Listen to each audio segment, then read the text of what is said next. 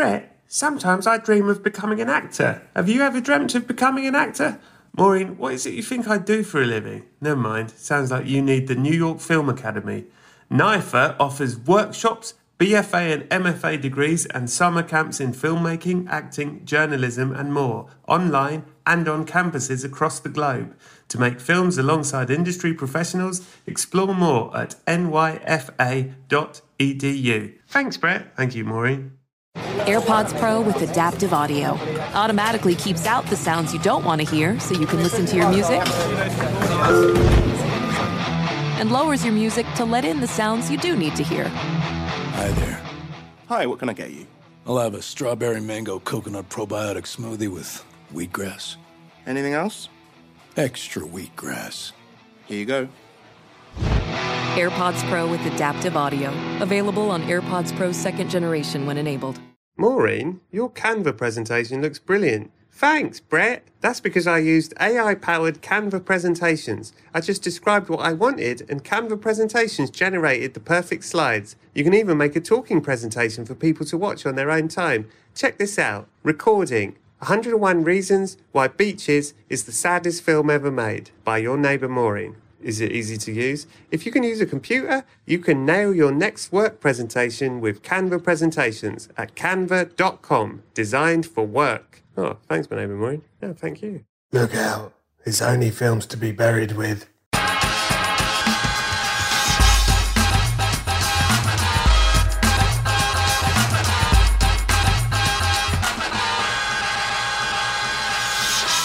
Hello and welcome to Films to be Buried With. My name is Brett Goldstein. I'm a comedian, an actor, a writer, a director, an iHeartRadioer, and I love film. As George Santayana once said, the family is one of nature's masterpieces. The other is Jurassic Park 2, The Lost World. It's wildly underrated, particularly the scene with the splintering windshield. Yes, George, you're right. Every week I invite a special guest over, I tell them they've died, then I get them to discuss their life through the films that meant the most to them. Previous guests include Barry Jenkins, Jamila Jamil, Mark Frost, Sharon Stone, and even Bread Clambles. But this week, it's the excellent actor Himesh Patel. You can watch all of Shrinking on Apple TV Plus, and you can watch nearly all of Ted Lasso Season 3. So far, you can get episodes 1 to 8, all on Apple TV Plus. Watch them, love it. Head over to the Patreon at patreon.com/Brett Goldstein, where you get an extra 20 minutes of chat with Himesh. He tells me a secret. We talk about the best beginnings and endings of films. You get the whole episode uncut, ad-free, and as a video. Check it out over at patreon.com/Brett Goldstein. So, Himesh Patel. Himesh Patel is a lovely and brilliant actor. You know him from Yesterday, you know him from Tenet, and you know him from his Emmy-nominated performance in Station 11. We recorded this on Zoom just a few days ago, and one of the things we talk about a lot actually is his 9 years on the show EastEnders. Now, if you don't live in England, you might not know what that is. It's one of the biggest shows in England, probably the biggest show in England. It's a soap that has been on forever, is on forever, on at night. It's very well done. It's excellent. He was in it for 9 years. We talk about that. So when I'm talking about EastEnders, that's what we're talking about, all right? He's a lovely bloke, and I really think you're going to love this episode. So that is it for now. I very much hope you enjoy episode 245 of Films to be Buried With.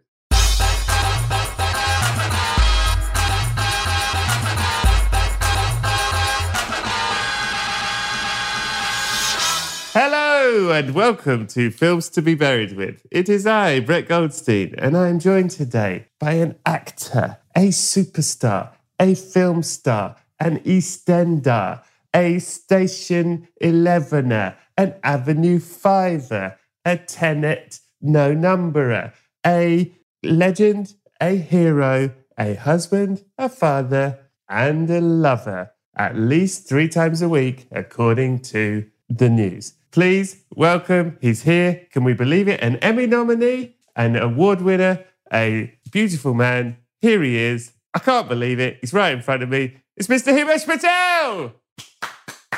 Hello. Thanks for having me. Hi. What's the, according to the news, 3 times a week, I'm a lover? Is that a thing? I think it was just a headline in the news that comes out every week that 3 times a week, at least 3 times a week, you make love. I don't know what papers you read, but... I personally make love. Yeah. Wow. Yeah. It was like in the, often in the sort of, in other news, like it's a positive thing. It's not a it's negative. It's still a very interesting insight into my my personal life. PR people? Yeah. But look, I mean, it's I'll just no comment that one. Himesh, thank you for doing this. You're in England right now, in your attic. Is that true? I'm in my attic. Yeah. It's where I have my little office. It's not like I've been consigned to the attic to do this. You haven't been banished? Yeah. No. Himesh, can I ask you a few questions about your life and career? Yeah. You are a movie star and a legend. You started in EastEnders. I didn't realise how long you were in EastEnders. You were in EastEnders for how long? 9 years? Yeah, 9 years, basically. Yeah.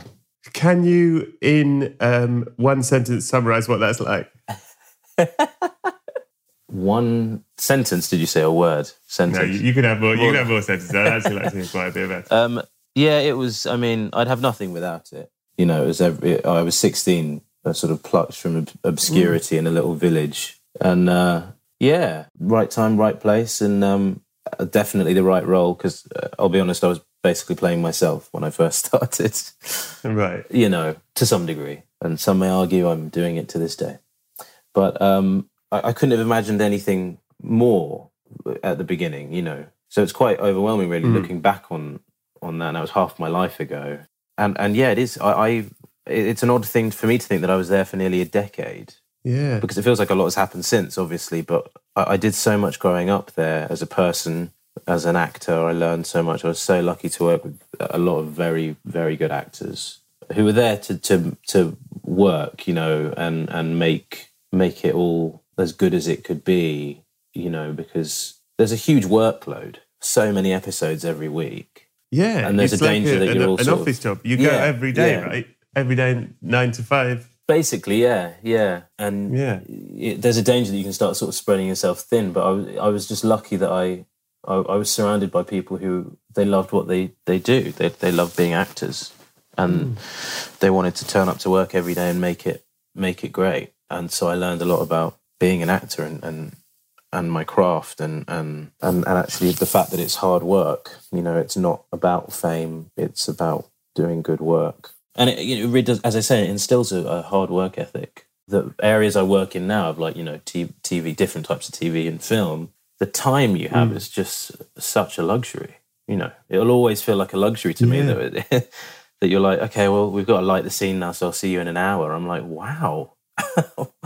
That's incredible that we get We'd have done an episode. Yeah, exactly, yeah. So... the side of it, it's interesting you say it's not about fame, and I agree and I believe with you.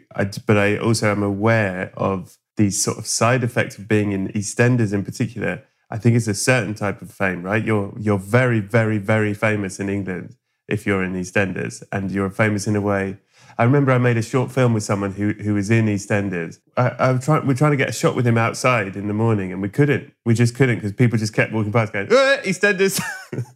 And yeah, we couldn't shoot. And I remember thinking, God, this is a certain type of fame that's actually quite, I imagine must be quite difficult, because it not only are you very, very familiar to people, you're in their home all the time. You're like, it seemed in a way that maybe is different to if someone sees Brad Pitt, they might be like, oh my God, Brad Pitt. If someone sees someone from EastEnders, they feel like their family or their friend, or there's something very, very familiar where they go like, bloody hell, there you are, how you doing, mate? Like, how was that for 9 years? I think it's the familiarity is one thing, but they're not familiar with you, the person. They're exclusively familiar with the character. So, yes, no one knew my name. They didn't know who Himesh was. They knew Tamwa. And so they would that's what they'd say. As time wore on, I got quite lucky in that I looked very different to my character.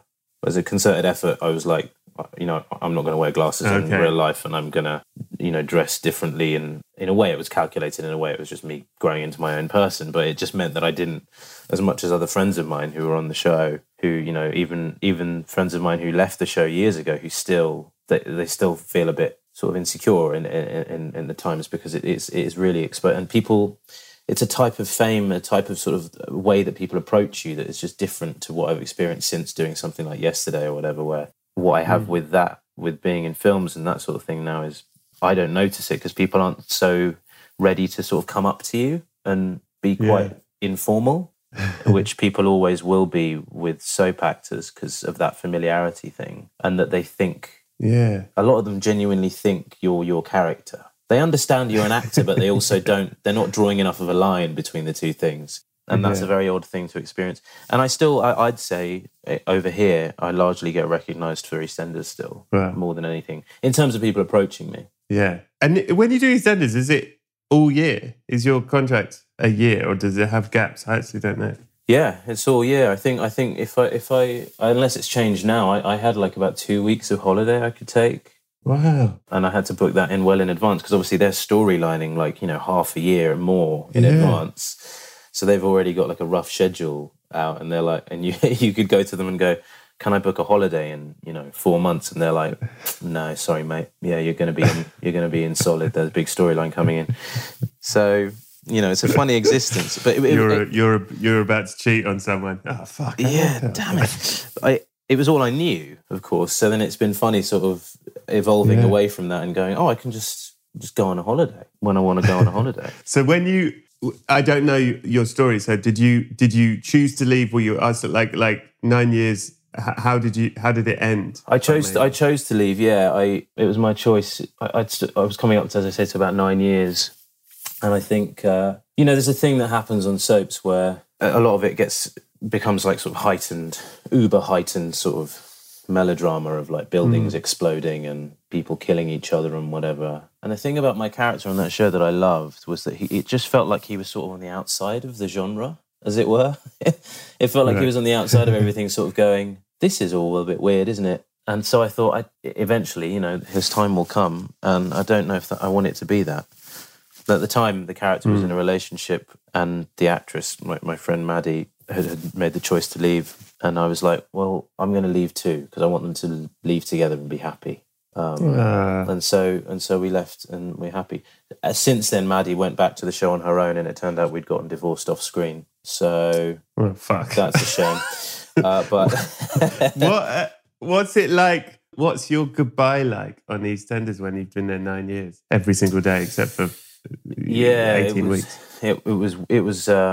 The emotion sort of caught me by surprise. Really, they threw this lovely big old party at the BBC Elstree bar for me and Maddie, and they played like as they do for everyone when they leave, like a montage of all your best bits. Yeah. And my family were there, and so many people showed up, and from the crew and the cast, and I sort of went to do a speech to say thank you to everyone, and it just got caught in my throat, and I remember going, oh dear.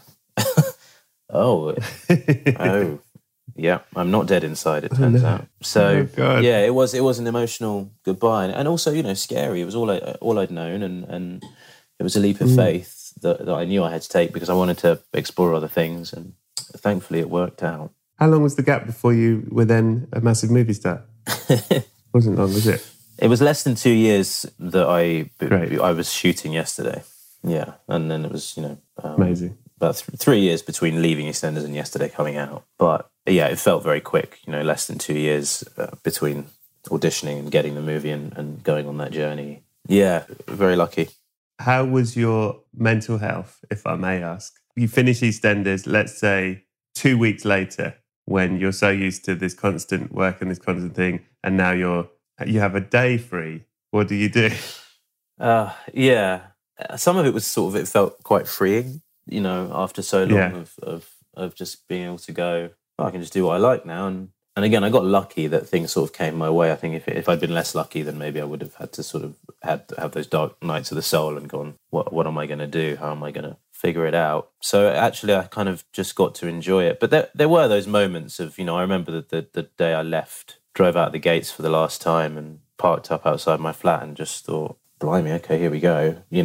As an adult, I've never known this. I've never known it, and there I was at 25, sort of first time just sort of going, now I don't know what's going to happen. Hopefully I'll be okay. Man. I've just never, Hopefully I'll be a massive movie star. Yeah, don't worry about it. Yeah, if only I had that sort of brazen confidence. You do see some people who sort of go, yeah, I'm probably going to make it. and some of them do, and you're just like, wow, that's amazing. Yeah. That's amazing. Yeah. Well, you're also very good. Thank you. Himesh, I've forgotten to tell you something. and I feel like an absolute. Go on. I feel awful. I should have said it at the top, actually, because we've gone really far back into your past and should have said it. I'll say it. It's all right. Look, yeah, no, look, you've died. You're dead. Dead. You're dead. Dead. Typical. It's typical, isn't it? Yeah. It is. Yeah. What? How did you die? Yeah, I'm sorry. How did I die? Yeah, I look, it was actually quite banal. I have this thing where I sort of trip on the pavement or on my own foot at least once a day. At least once a day I'm walking down the street and I sort of lose my footing. And so I think it's going to be something that boring. I'd like to think that I've lived, to a ripe old age so that my kids are, What's that age? Let's go, 87. Maybe there's nothing else wrong with me. I'm still walking fine. Yeah. And then I just sort of just trip on as I do every day, except this day, it was at the top of a flight of, concrete steps. And I just sort of go hurtling down them and break a few bones along the way and then smash my head on the bottom one and off we go. Jesus Christ. Yeah, I think it's... Are there loads of people around? Yeah. A lot of people who just sort of go, who's that? What a loser. Right. What a crap way to die. I think some of them are slightly traumatised. I'd like to think some of them at least have a sort of shocked. Maybe at the beginning they're like, oh, this seems funny, until your face explodes and you're like a watermelon on the... And then they feel really bad, yeah. Yeah, and then they go, oh God, I shouldn't have laughed. And then someone goes, does anyone know who that was? And they're like, there's no recognisable features. It's like a watermelon. I don't know what. Yeah, that's really good as well. I'd like that to be the case, that, despite a lifetime, hopefully a lifetime at that point of being in movies and TV, and that I die in such a way that no one... The only time you weren't recognised. Yeah. Was it the point of your death? At the top, as you fell, someone went, is that Himesh? Is that? And then it got to the bottom and they went, there's no way of knowing. There's no way of knowing. That's ideal. That is my ideal death. Yeah. Do you worry about death, Himesh? Yeah, I do. I mean, more so my own death I worry about since I've had kids. I sort of, I worry that, because I think death at the worst times, it can be so sudden. Now my death has a real a material effect on someone's life existentially. So I do worry about that, and I've always had a sort of odd, maybe an obsession actually with death, because some of my earliest memories are being at my granddad's funeral in India. I was 3 when I went out there, and my mum took me out there because he knew he was going to pass away, and he wanted to meet me and met me. I met him, and then it was very quick decline, and so I was out there for that, and it was a very traditional Hindu ceremony, and they had him sort of laid out in the house and stuff like that. So my earliest memories, it was very much about death. So I think I've often realised I've had this sort of understanding of mortality for almost all my life, in a way that maybe other people, it develops over time. Yeah. Do you happen to remember? You were only 3, so I don't know if you would. Do you remember seeing his body and all of that? Do you remember that being sort of scary or comforting? Or apparently, I was curious. Was there any version of it that was like a nice thing? I think I was. Apparently, my mum tells me I was curious. He donated his eyes, but they, he was laid out, so they put cotton in his eye sockets. Such a grim thing to say. The meaning behind it is actually quite lovely. He donated his eyes, but so I remember obviously that was actually probably quite a traumatic thing for a 3-year-old to be looking at. Yeah. But my mum dresses it up as curiosity. Eyes, sorry to ask, were the eyes open with like white cotton? I think so. I think that's probably the only reason I would have asked. Otherwise, I would have just been like, he's got his eyes shut. Yeah. But, so yes, safe to say, death, it forms the baseline of perhaps all my trauma. Then you are on the perfect. This is it, isn't it? You. That's why I'm here. Yeah. This is it. What do you think happens when you die? As I think about it a lot, but I'm also not... I think spirituality's played a part in my life, but ultimately I'm not someone who necessarily believes in a genuine sort of physical afterlife where we're all actually, present in some way. But I think maybe we don't necessarily understand, the sort of parameters of sort of consciousness and what the way that people talk about sort of perceiving time and how that can change and depending on sort of how things are ticking along in your brain. My theory is that when one has that sort of final moment before you die, that maybe you actually perceive it as something really long, and so you create some sort of heaven in your head just before the lights go out, and it can last as long as you want it to last. So to all of us outside of it, we're watching it going, they took their last breath and they're gone. But maybe in our experience of death, that before we take that last breath, we actually get to, have a sort of, long time in this world we create in our head with all the people we love, or however so you choose to sort of create something. That's what I like. That's what I use to comfort myself when I think about death. Like a weird sort of bubble. I've never heard that before. I really like that. Thank you. That is a brand new theory. I really like it. But so then my question is, if that's the case, and I do like that, that it's this sort of dreamscape that you make last as long as you want. When that reaches its end, then what? You'd be feeling more euphoric than you've ever felt before. So you'd feel accepting of it. You know what I mean? But then it's like nothing. A void. Then it's Dead. A void. Then it's we're all done for at that point. Yeah. So it's kind of on one hand really lovely, on the other hand completely bleak. Given your very deep words about the perception of time and space and eternity, do you understand Tenet? I walked into that one, didn't I? Yeah, I do actually. Okay, to some degree. Good. It actually I did actually watch it twice in the cinema But I think Chris's movies are designed to be that way, aren't they? Especially that one. Yeah, you have to watch it twice. I had to draw a map when I got home. So this was okay. Yeah, I get it. Yeah. I wouldn't be surprised if he himself has this map in a notebook somewhere, But it also seems to me that he just creates these concepts in it, and that's his genius. He just has it all mapped out in his head. He's like, it's obvious, isn't it? I'm like, oh God, I guess so. Yeah. Well, I got news for you, buddy boy. There is a heaven. Oh, maybe great. Maybe for you, it's one you've created in your dying seconds. Maybe. We'll see. Right. And this heaven is filled with all your favourite things. It's filled with your favourite thing. What's your favourite thing? Beyond my children and my partner, I'd say chocolate. So it's filled with chocolate. You know what? You know those like dairy milk, those squares? That's what you sit on. Amazing. But they're like the right temperature, that they're just soft enough. They're not liquid, but they're just, you know what I mean? Perfect. And the walls are like liquid chocolate that just is like a fountain the whole time, sort of China chocolate factory style. Yeah. And there's a sort of flake that serves you, a giant flake, and it serves you trays of chocolate and dairy milk buttons and shit. And there's Toblerone mountains over there and shit like that. I mean, it's great. And there's Chunky Kit Kat says like cars. Anyway, they're delighted to see you in heaven. Great.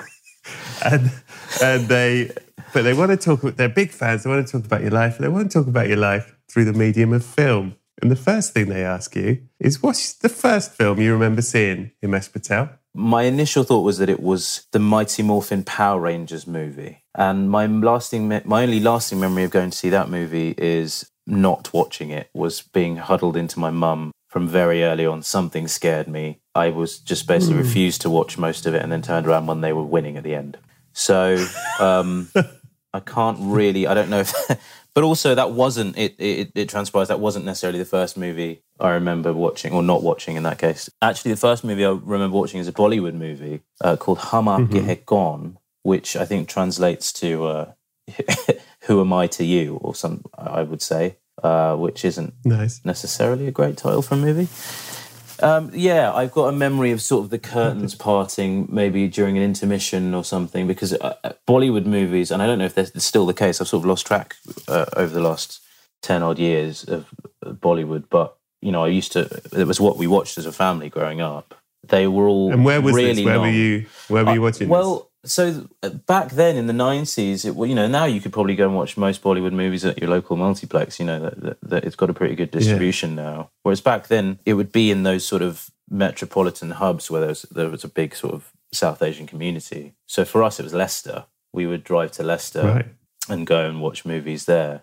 And, you know, it was more often than not a really fun experience because you basically got this packed cinema full of everyone looks like you. They're more or less from the same background. Yeah. And you're all digesting this movie in roughly the same way. No one's got expectations of it being, you know, anything else, but also everyone's probably talking throughout it or whatever. If I went into that situation now, I'd probably be driven up the wall. But back then, it was, again, all you knew.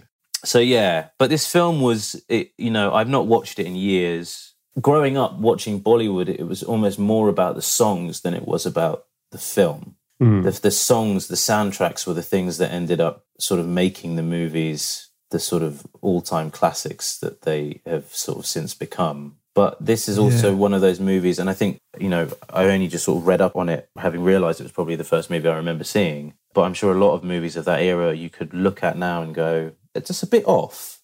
It's a bit, the sort of the morality of this whole thing and the sort of gender stereotyping is quite problematic. And this is sort of like, it's like this big family, and it's all based around a wedding. They're a very rich family, it would seem, but that, you know, and there's a young guy and his brother's getting married, I think, but then his brother's wife dies. She falls down the stairs, and I scanned through it recently. I mean, her falling down the stairs was, weird that, hey. But I'd like to think that when I fall down the stairs and die, it will be slightly more dramatic and believable than what was presented in this movie, because I was openly laughing when I sort of revisited it recently. It was beyond absurd. It was like, you know, something from Toast of London or something. It was it was just like, so there's something funny in watching it with a nostalgic eye, going, this stuff is just absurd. I mean, the songs are kind of great from a Bollywood musical point of view, but the story's all over the place, and the sort of the thing of going families and duty and all this stuff, which, you know, on some level is a beautiful sort of bedrock of the culture in which I grew up. There's also an element of going, but also not necessarily, doesn't have to be so simplified. Like, they've got this thing where the female lead sort of talks about working in computers. It's as simple as that. She works in computers, but then you never see her do anything like that in the whole movie. In the whole movie, she's just like cooking and dancing, and being a good woman of the house, and you're like, that's just rubbish. When you say everyone's talking in the cinema, are they talking like catching up, or are they talking at the film? Are they are they angry with the film, actually? Or is it also like You're probably right that it is. Yeah. I think that in my head it was just people sort of interacting with the film, and there is a bit of that. But you're right. Probably some of them they're just catching up. They're just having a little chat, talking about, you know, gossiping about family stuff or whatever. Nice. So I like that. Yeah, that's my earliest memory of being in a cinema. I feel sorry for your mum at Mighty Morphin Power Rangers that you're not watching it, and she's like, so I've got to fucking sit through this. She's got to sit through it. What do you think we're here? Oh, well. Tired of spills and stains on your sofa? Wash away your worries with Anabay. Anabay, the only sofa that's machine washable inside and out, where designer quality meets budget-friendly prices. That's right, sofas from only $639. Anabay brings you a no-risk experience with pet-friendly, stain-resistant, and changeable slipcovers made with performance fabric, cloud-like comfort with high-resilience foam, and hypoallergenic featherless down that needs no fluffing. Their steel frame ensures longevity, and you can rearrange the modular pieces anytime. And here's the cherry on top, up to 60% off site-wide. It's backed by a 30-day satisfaction guarantee, so if you're not absolutely in love, send it back for a full refund. No return shipping or restocking fees. Every penny back. Join the revolution of easy, clean, stylish living with up to 60% off at anabay.com. That's ANABEI.com. Offers are subject to change and certain restrictions may apply. Witness the dawning of a new era in automotive luxury with a reveal unlike any other, as Infiniti presents a new chapter in luxury, the premiere of the all-new 2025 Infiniti QX80. Join us March 20th live from the Edge at Hudson Yards in New York City, featuring an unforgettable performance by Grammy and Academy Award-winning singer, songwriter, and composer, Jon Batiste. The all-new Infiniti QX80 is unlike any luxury SUV you've ever seen. Smart enough to anticipate your needs, even before you do. Every line, curve, and detail was thoughtfully crafted, so everything for every passenger feels just right. Don't miss it. Mark your calendars and be the first to see it March 20th at 7 p.m. Eastern, only on iHeartRadio's YouTube channel. Save the date at new-QX80.com. 2025 QX80 coming this summer.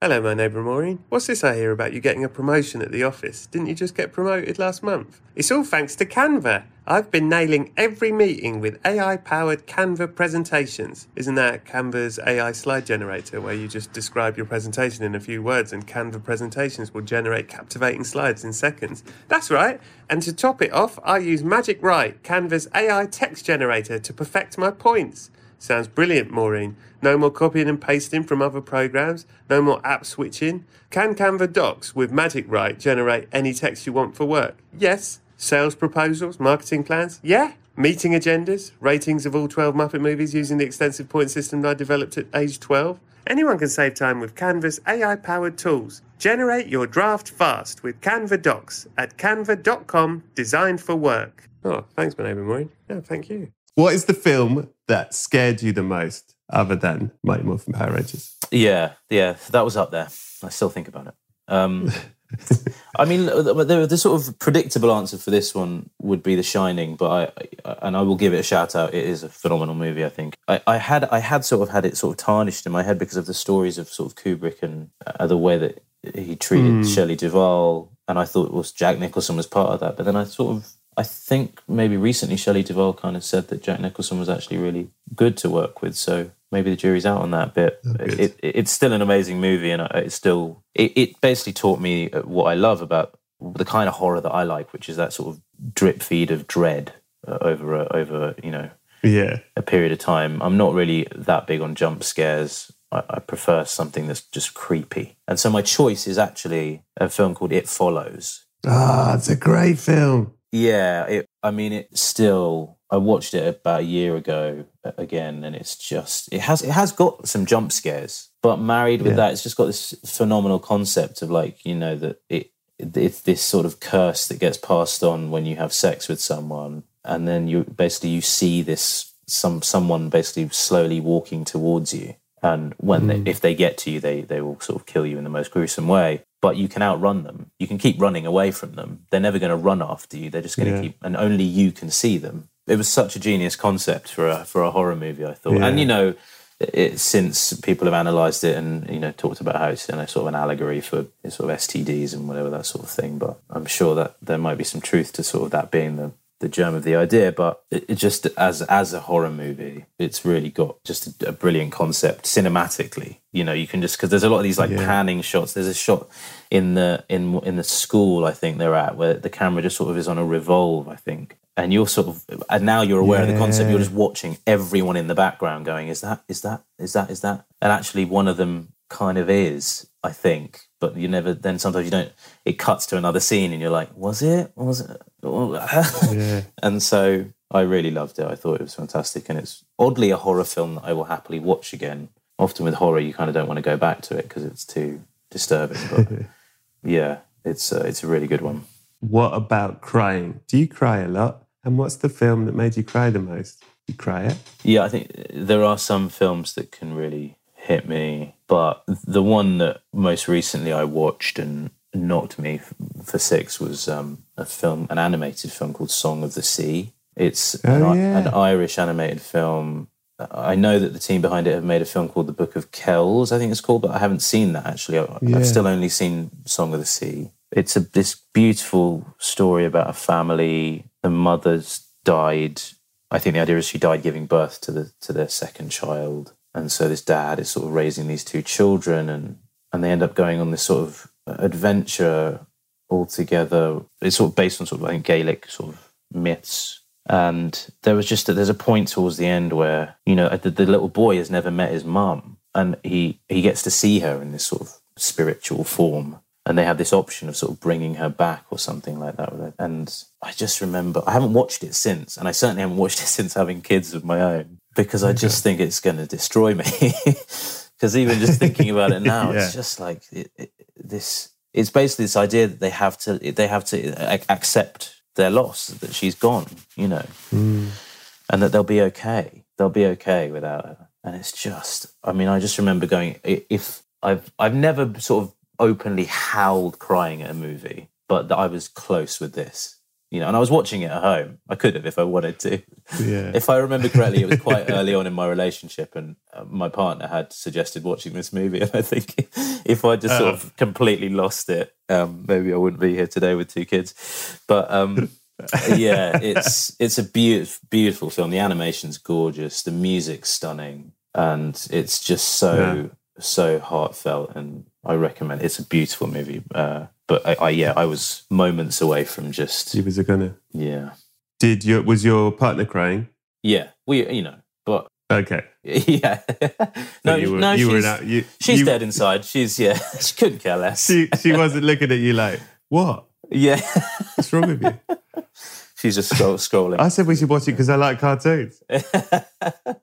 What's the film that people don't like? It is not critically acclaimed, but you love it. You don't care what anyone says. I'm picking a film that was picked by our mutual friend, James McNicholas. I'm going with Batman Forever. Oi, beast. Yeah. Batman Forever. Great shout. Great shout. My thing with that movie started because it came, I think, when I was 5. And I remember I had some cousins who came over from abroad, and we all went to the cinema.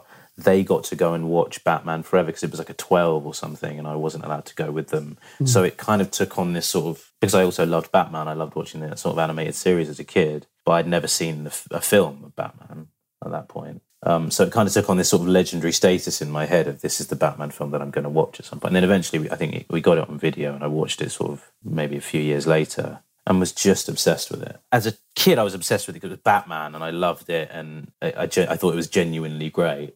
And I was largely obsessed with Jim Carrey as the Riddler. Right. But we watched it during lockdown as a sort of, stick it on, why not? We haven't got anything else going on. Yeah. And it'll be fun to revisit it. And it in my head, obviously there's parts of it that are just awful and make no sense. But I can't help but love it. I'll always love it, because... Yeah. And I actually still really enjoy... Like, Jim Carrey is like... I think, in a way, it feels like he's the only one who knows what movie he's in, to some degree, or does it well enough. I think the problem with it, it's got Two-Face in that one, right? Yeah, that's Tommy Lee Jones as well. Two-Face, yeah. And Uma Thurman as Poison Ivy. She's in the next one. Yeah, that was the next one. Oh, she's the next one. Oh, this is Nicole Kidman. Yeah, is in this one. Yeah, and this Nicole one's got the good Kidman. soundtrack.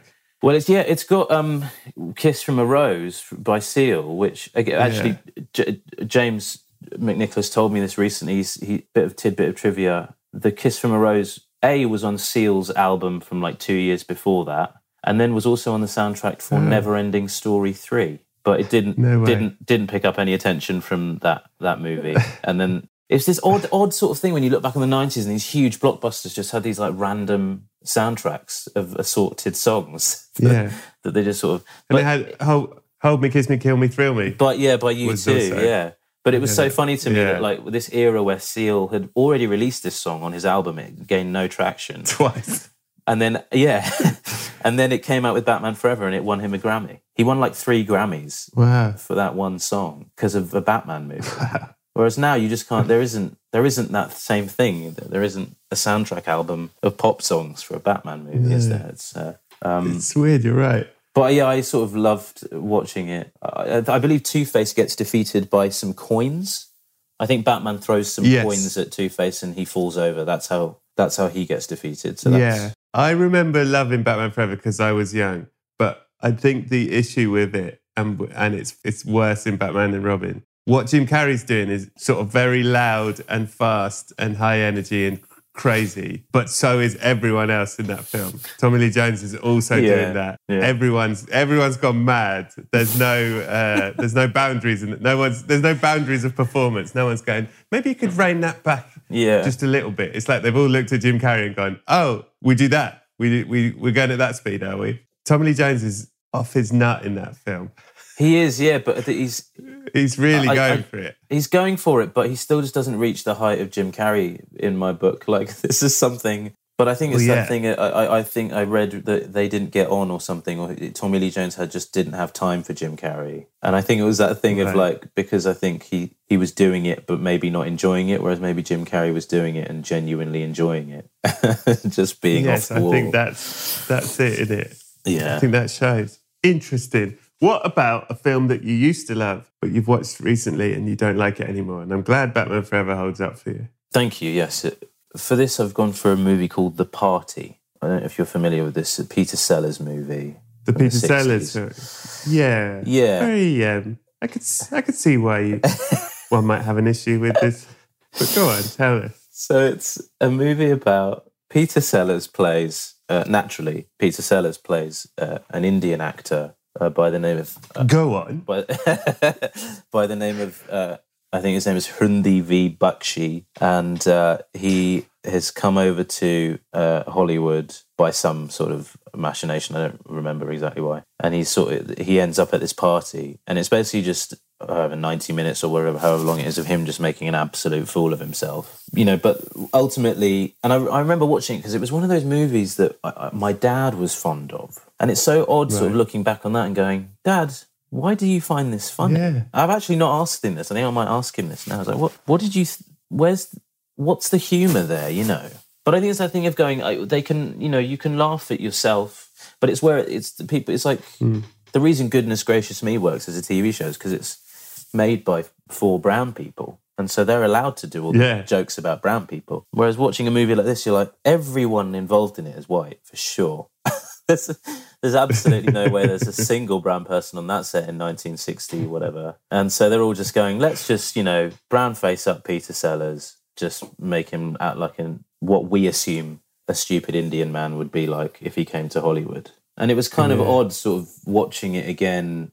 In prep for this, it was the first thing that sort of popped into my mind, and I sort of scanned my way through it and just went, the gags are on paper great gags, it is funny, but it's not. None of it's okay, really. Ultimately, it's very misguided, and to kind of imagine a bunch of people sort of going, "This is great. This is so funny. What a great idea. We're brilliant, aren't we? Brilliant, Yeah. But then I read something really odd that apparently, like, I think, like someone maybe it might have even been like Satyajit Ray or some like a very respected Indian filmmaker was a huge fan of it or something. And just went and wanted to work with Peter Sellers. So there was an odd thing. I don't know. It kind of made me think about sort of the bar that one sets for oneself based on where you're sort of placed societally, And you just kind of go, well, what can I expect? I'm just going to laugh at, I guess I'm a joke, or I don't know, we're getting into sort of deep psychological stuff here, but like, it's funny to me that like generationally it's, it maybe is accepted by a generation who I guess in some twisted way feel represented. Well, maybe if it's literally the only thing as well. Yeah, it's like, it must have been, back then. I mean, in that arena of on that side of the world, for them to even acknowledge that brown people exist, that South Asian brown people exist, would have been amazing, But it just doesn't leave a good taste anymore. So as much of a genius as Peter Sellers is. Yeah. Very good answer. What's the film that means the most to you? Not necessarily the film itself is good, but the experience you had seeing it will always make it meaningful to you. Himesh Patel, what is it? This is a sort of a bit of a wide-ranging answer. And I guess you'll probably make me pick one of them, but in my head it's sort of the Lord of the Rings films. Because it was a real sort of turning point in my life on many levels, and sort of those early years of sort of transitioning from to primary school to secondary school and everything. I didn't find it easy. I didn't enjoy it. But for those 3 years at Christmas, there was a promise of this massive movie that I was going to love. And the first one I ended up seeing with my dad and a friend of mine, but because I didn't really know what it was. And then I was like, this is really good. And then I read the books. And so the second one and the third one, I went and got to see with my sister, both of them. And I look back on them now and I think they're amazing movies. I think they were real game changers in terms of blockbuster cinema. But there was just something special about the security of it and the comfort that it gave me. And I guess if I pick one, I'll pick the last one, Return of the King, because it was the first time I remember being so excited to go and see a movie, just being like, this is it. It's all been building up to this one, and the cinema's going to be packed, and we're all just going to be like, how's it going to play out? It's going to be amazing. And you know, I'm very close to my sister, and so to have that sort of those memories of going to see those movies with her and just being so excited about it, and turning out to be like incredible as well. They weren't a disappointment at all. They were quite something. Yeah, that it was this event every Christmas. It was a real thing. Yeah, that's nice. So I'll go with Return of the King. Let's go with that third one. I'm actually going to let you have all three because... Thank you. Because the point of your answer is all three. And I don't normally do that. I've let you have a different sort of heaven and this. I don't know what's going on here. I've gone soft in my old age. What is the film you most relate to? Film I most relate to?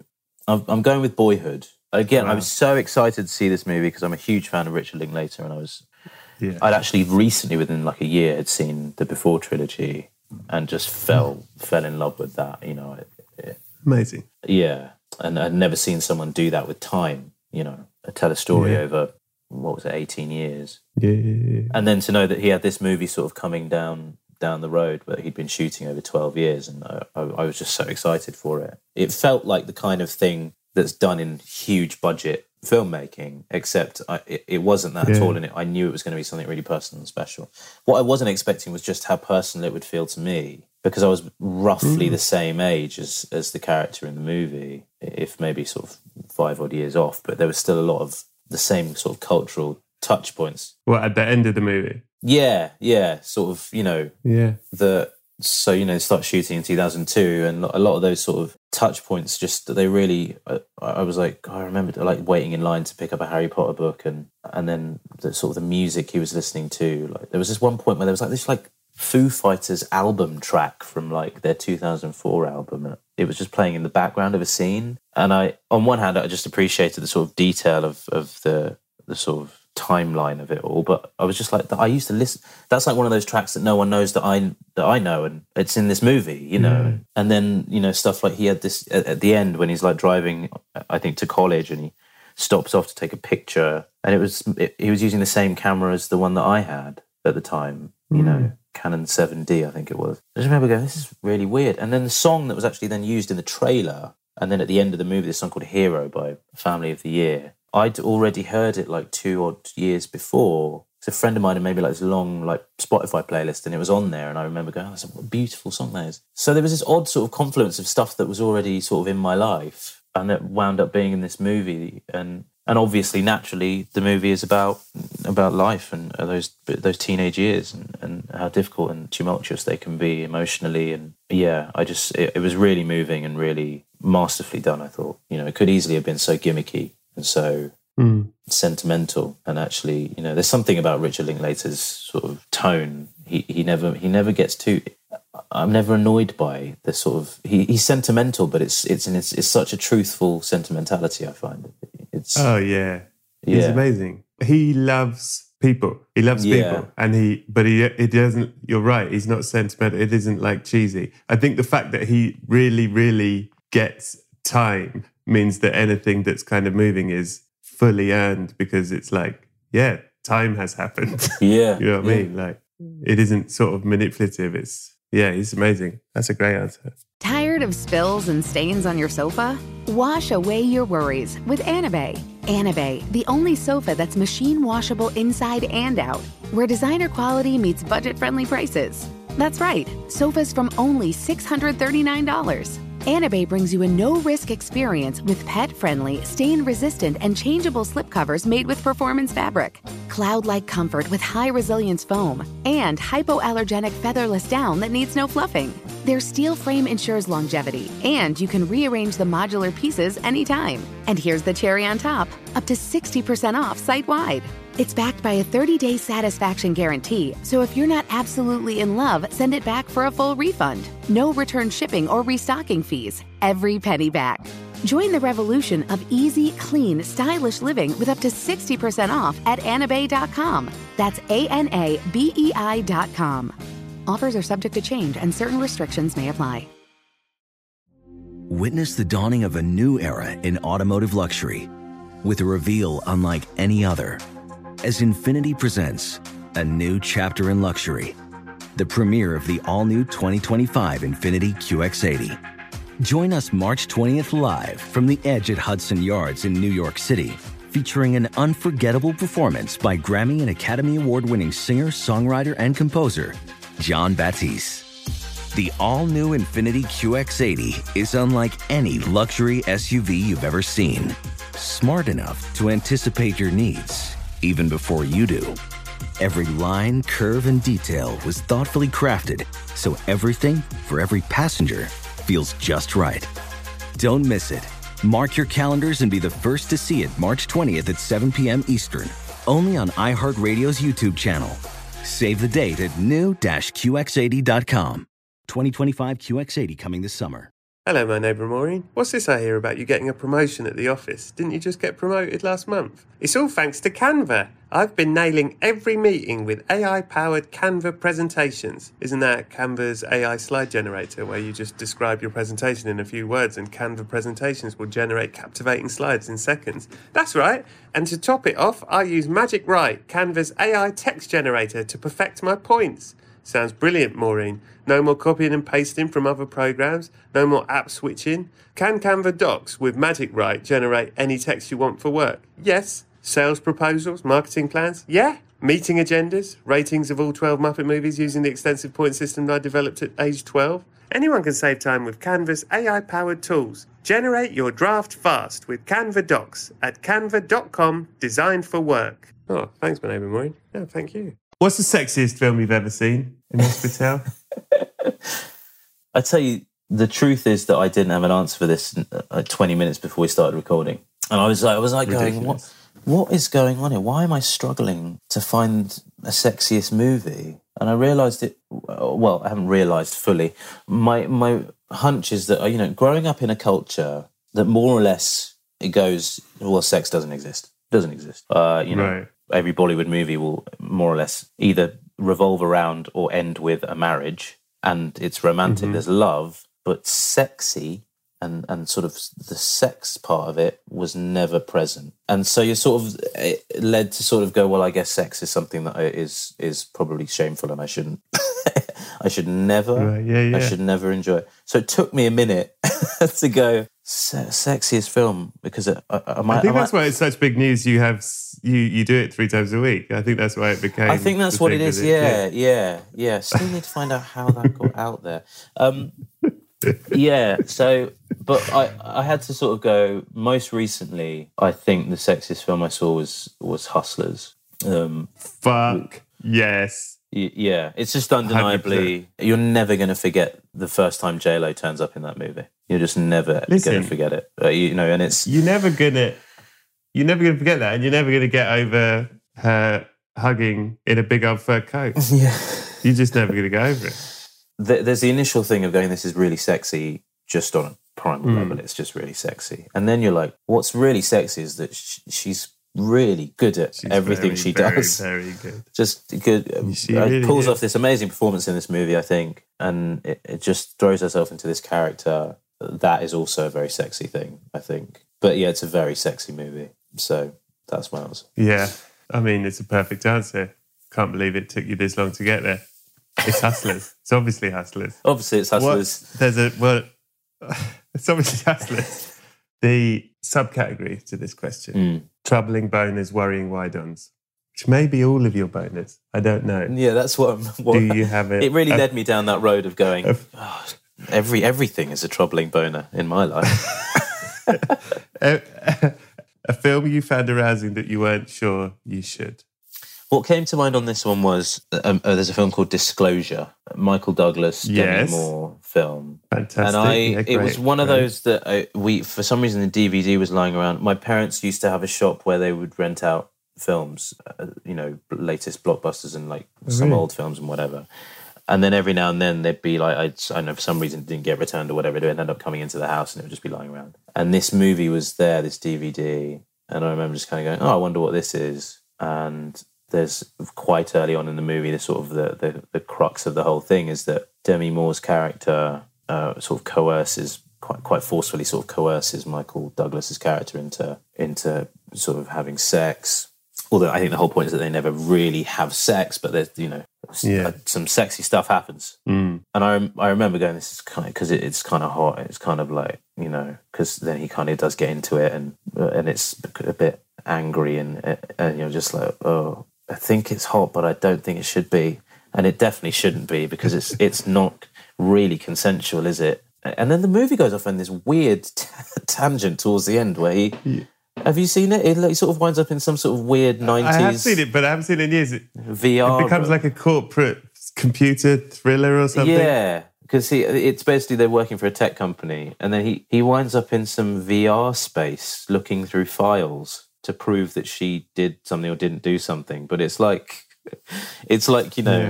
Windows 95 virtual reality. And it's quite funny to look at now. There's like this very odd moment where like Demi Moore's face is like sort of superimposed onto this very blocky 3D figure, and it's just laughable. Maybe in 94 or 95, whenever it came out, it was like the peak of technology. People were like, wow. Yeah, they couldn't have imagined Avatar back then, but now it just looks like a terrible video game. Well done. What is the greatest film of all time? Objectively, the greatest film. Objectively. Yeah, it's hard, isn't it? Because it well, we're saying objectively. Objectively, yes. I'm going with 2001: A Space Odyssey. You can have it. I kept wanting to find something that might have a bit more sort of humour, but then I thought, I think there is some humour. I think Hal is kind of funny. Yeah, Hal's funny.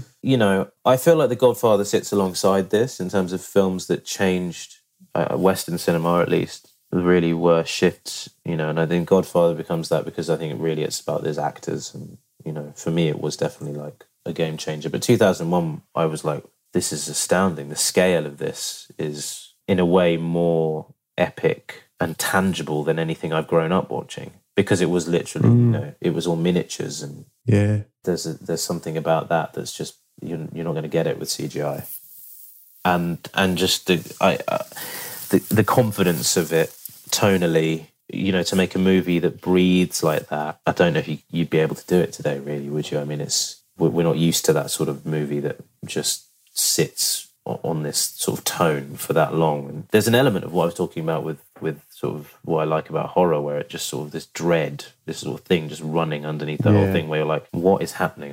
And what I love about it is the mystery of it. You don't really get any answers. It's so much is left up to interpretation. It's saying so much existentially, and running through the whole thing, you have this sort of very gripping narrative, this robot that's this sort of AI that's trying to sabotage everything. And so therefore it's also very prescient in everything, but it got the year a bit wrong. We certainly weren't doing that in 2001. We wish. Yeah. But everything else about it was so on point, and it's one I love revisiting. It's amazing that we hadn't been to the moon yet when that was made, and the way it shows is kind of amazing. It's amazing. I watched this documentary called Room 237. Yeah, and they were sort of, apparently there was a theory that Kubrick shot 2001 as a sort of test run for faking the moon landings. That's sort of a conspiracy theory that goes around, which makes me laugh. And that he's acknowledging it in The Shining, because the carpet. Exactly. Exactly, yeah. It all makes sense. Yeah. What is the film you could or have watched the most over and over again? I avoided School of Rock. School of Rock is kind of the genuine answer, but I'm going to leave that to one side because everyone says it. I'm going... That's perfect. I was also then going to go for Interstellar, but I think maybe that's a bit weird. I haven't watched it in a while. I feel like if I watch it next time, I'm going to be crying a lot because I now have children of my own. But I'm going for Michael Clayton. Oh, wow. Yeah, I absolutely love this movie. I think it's a masterpiece, and the writing, it's the kind of movie that I will watch over and over again just because I love to hear that dialogue. It's just so brilliantly written. That opening monologue, I remember watching it for the first time, and I was just in straight away. I was like, this is amazing. This is absolutely amazing. And Tom Wilkinson's performance is on another level. And I mean, everyone's just operating at the highest level. And it's, again, kind of it continues to be so relevant. And it's got that sort of lovely sort of Hollywood button on the end. Sort of George Clooney gets to do his sort of charming sort of got you at the end. But yeah, it's I love it. I could watch it over and over again. It's a great movie. I think kind of underrated, maybe quite underrated, or not as appreciated outside of sort of maybe underseen.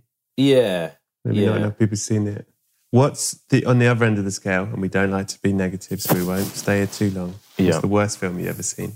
Gone here with Cowboys and Aliens. This was it was like a 2010 movie, I think. It's one of those that Daniel Craig, but it was what got me was how did it go wrong? The people you've got involved in, I believe Damon Lindelof was involved somewhere down the line in writing it, but you've got Daniel Craig, Olivia Wilde, Harrison Ford, Paul Dano's in it, Sam Rockwell's in it, and Jon Favreau, who is one of the greats. It's just an odd one. It's really not good, and I'm still sort of trying to figure out how it happened. I think the issue with it is I don't think it's bad necessarily. I think that it's a film called Cowboys and Aliens, and it's not fun. It's I think really that's exactly serious, it, isn't it? Yeah, it's dramatic. very serious. Yeah, very earnest.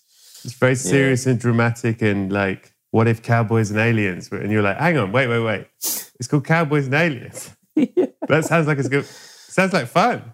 Yeah. Where's the fun? There's no fun in it. I'm still not sure about that. Siri's still not sure about that either. Siri, yeah. Big fan, actually, of Cowboys and Aliens, yeah. But I think my memory of it is it's a good film, as in it's well done. It's just odd because it's not fun. It's like quite a heavy drama about cowboys and aliens. No, I think you're right. I think that's what it is. It's that I just couldn't take it seriously. But there are also like things in it that just make very little sense. And I mean, one of the things for me is I think the way that the people get abducted by the aliens isn't that they just sort of get lifted up by a, invisible force. There's literally like lassos that come down. So it's like, hang on. So is it cowboys? But it's serious. Cowboys are aliens? Is that what you're saying? Was there a misprint? Yeah. So, yeah. Cowboys or aliens? What's the funniest film you've ever seen? What's the film that made you laugh the most? I'm going with Blazing Saddles. Excellent. It was one of those movies I think my dad introduced me to, and I'd never seen anything like it at that point. It was just so anarchic.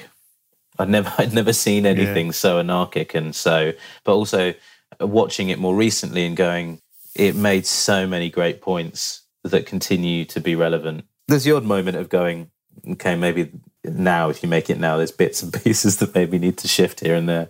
I think Mel Brooks playing a Native American, maybe not a good move, but it's brilliant. It really makes me laugh, and especially the way it sort of just falls apart at the end. I always enjoy it. It to some degree, it always catches me by surprise. It's because you're invested. Yeah, you are actually. It's because you actually are invested. You're emotionally invested in it. But I just love the idea of someone just going, well, I don't know how to finish this movie, so let's just this is going to happen. And just let them do whatever they want to do, and we'll just figure it out. We'll just run around the lot. Yeah, it's great. Yeah, Himesh Patel, you've been wonderful. However, when you were 87 years old and you went for a walk and you got to the top of some steps, concrete, by the way, and someone at the bottom of the steps looked up. They were like, I think is that Himesh Patel? And their friends gathered, I think that's him. And then you tripped on your own, on a little step, and you fell down, concrete. People giggled. Oh God, they said. And then you fell the last 6 steps, landed on your head. Your head exploded like a watermelon. And the people that were laughing went, oh God, I don't think we should have laughed at it. I think he's dead. And then someone said, do you know who it was? And they looked over and it was just your particles, just blobs of blood. There's nothing to really say who you are at all. It's just the torso of an 87-year-old man and blobs of blood and brains. And someone goes, I thought it was Himesh Patel. They go, how can you tell, they say. Anyway, I'm walking along with a coffin, I'm like, and I see this crowd go around. I go, who's that? And they go, he says it was Himesh Patel. And they're going, it can't be that. How can you tell? And I go, well, there's no way of telling. Anyway, I say, give me a hand. We start stuffing your body in the thing. I'm like, could you see any bits of blob over there? Like that we could, any bit of him, just grab it. people getting cheeky now. They're chucking in stones, all sorts of stuff as well. Anyway, coffin ends up rammed, absolutely full. It's jammed in there. There's no room. There's only enough room for me to slip one DVD into the side for you to take across to the other side. And on the other side, it's movie night every night. What film are you taking to show the chocolate in heaven when it is your movie night, Mr. Himesh Patel? It's not one of the movies that I've picked so far. Is that okay? Great. Even better. It's Amélie. I'm going with Amélie. Good. Yeah. Because okay, it's such Amélie, it's a life-affirming movie, I think. Beautiful. The first time I saw it, someone had left Film 4 on the telly, and I was walking past, and I just have a memory of walking past to go up the stairs and then sitting down on the sofa and not moving for 2 hours. I was just so taken away by this movie. So, and it's just beautiful. Every time I watch it, I feel the world is a better place. It's wonderful. Yeah. It's really gorgeous. So it'd be nice to share that at heaven. Yeah. What a lovely man. Himesh Patel, is there anything people should look out for, listen to, watch coming up? I mean, coming up, I don't. Everything I'm doing, I've no fixed date for when it's coming out. But I did a series called Station 11. I'm very proud of it. It's in the UK. It's on, I think, what's now called Lionsgate Plus. I believe that's where it's on. You could watch that. I did get nominated for an Emmy. I don't know if you've heard of the Emmys, Brett. They're pretty fun. It's a whole thing. Maybe you'll get invited one day. But okay. Yeah. Okay. Yeah. So I did that. That's good. But I've done a couple of short films that I'm quite proud of. I did a short film called Enjoy, which is available on Disney Plus in the UK. I love that. I did a short film called Two Dosas, which is on YouTube. And a short film called The Fox, which is also on YouTube. 3 short films. We're on a film podcast. I think giving shout outs to short films is quite nice. So check those out.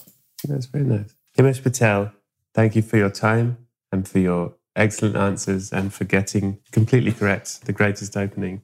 You are brilliant. Thank you. Thank you very much. Have a lovely death and good night to you. Thank you.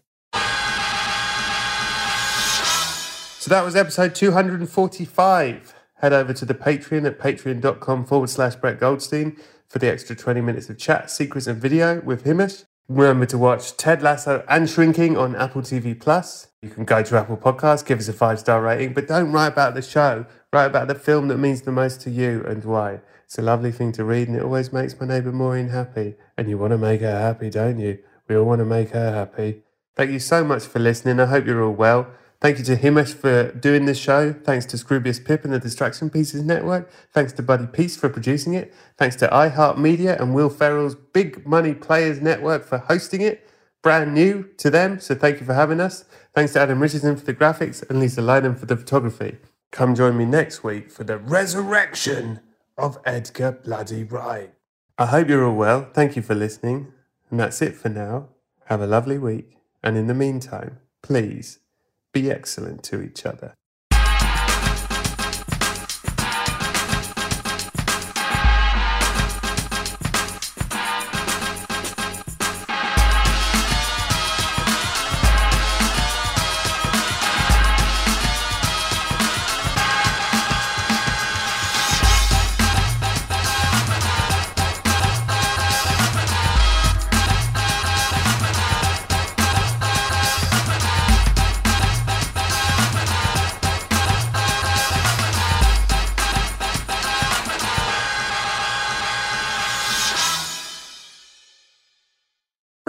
Sometimes I dream of becoming an actor. Have you ever dreamt of becoming an actor? Maureen, what is it you think I do for a living? Never mind. Sounds like you need the New York Film Academy. NYFA offers workshops, BFA and MFA degrees and summer camps in filmmaking, acting, journalism and more, online and on campuses across the globe. To make films alongside industry professionals, explore more at nyfa.edu. Thanks, Brett. Thank you, Maureen. Infinity presents a new chapter in luxury, the premiere of the all-new 2025 Infinity QX80, live March 20th from the Edge at Hudson Yards in New York City, featuring a performance by John Batiste. The all-new 2025 Infiniti QX80 is an SUV designed to help every passenger feel just right. Be the first to see it March 20th at 7 p.m. Eastern, only on iHeartRadio's YouTube channel. Save the date at new-QX80.com. Don't miss it. 2025 QX80 coming this summer. Maureen, your Canva presentation looks brilliant. Thanks, Brett. That's because I used AI-powered Canva presentations. I just described what I wanted, and Canva presentations generated the perfect slides. You can even make a talking presentation for people to watch on their own time. Check this out. Recording. 101 Reasons Why Beaches is the Saddest Film Ever Made by your neighbour Maureen. Is it easy to use? If you can use a computer, you can nail your next work presentation with Canva presentations at canva.com. Designed for work. Oh, thanks, my neighbour Maureen. No, thank you.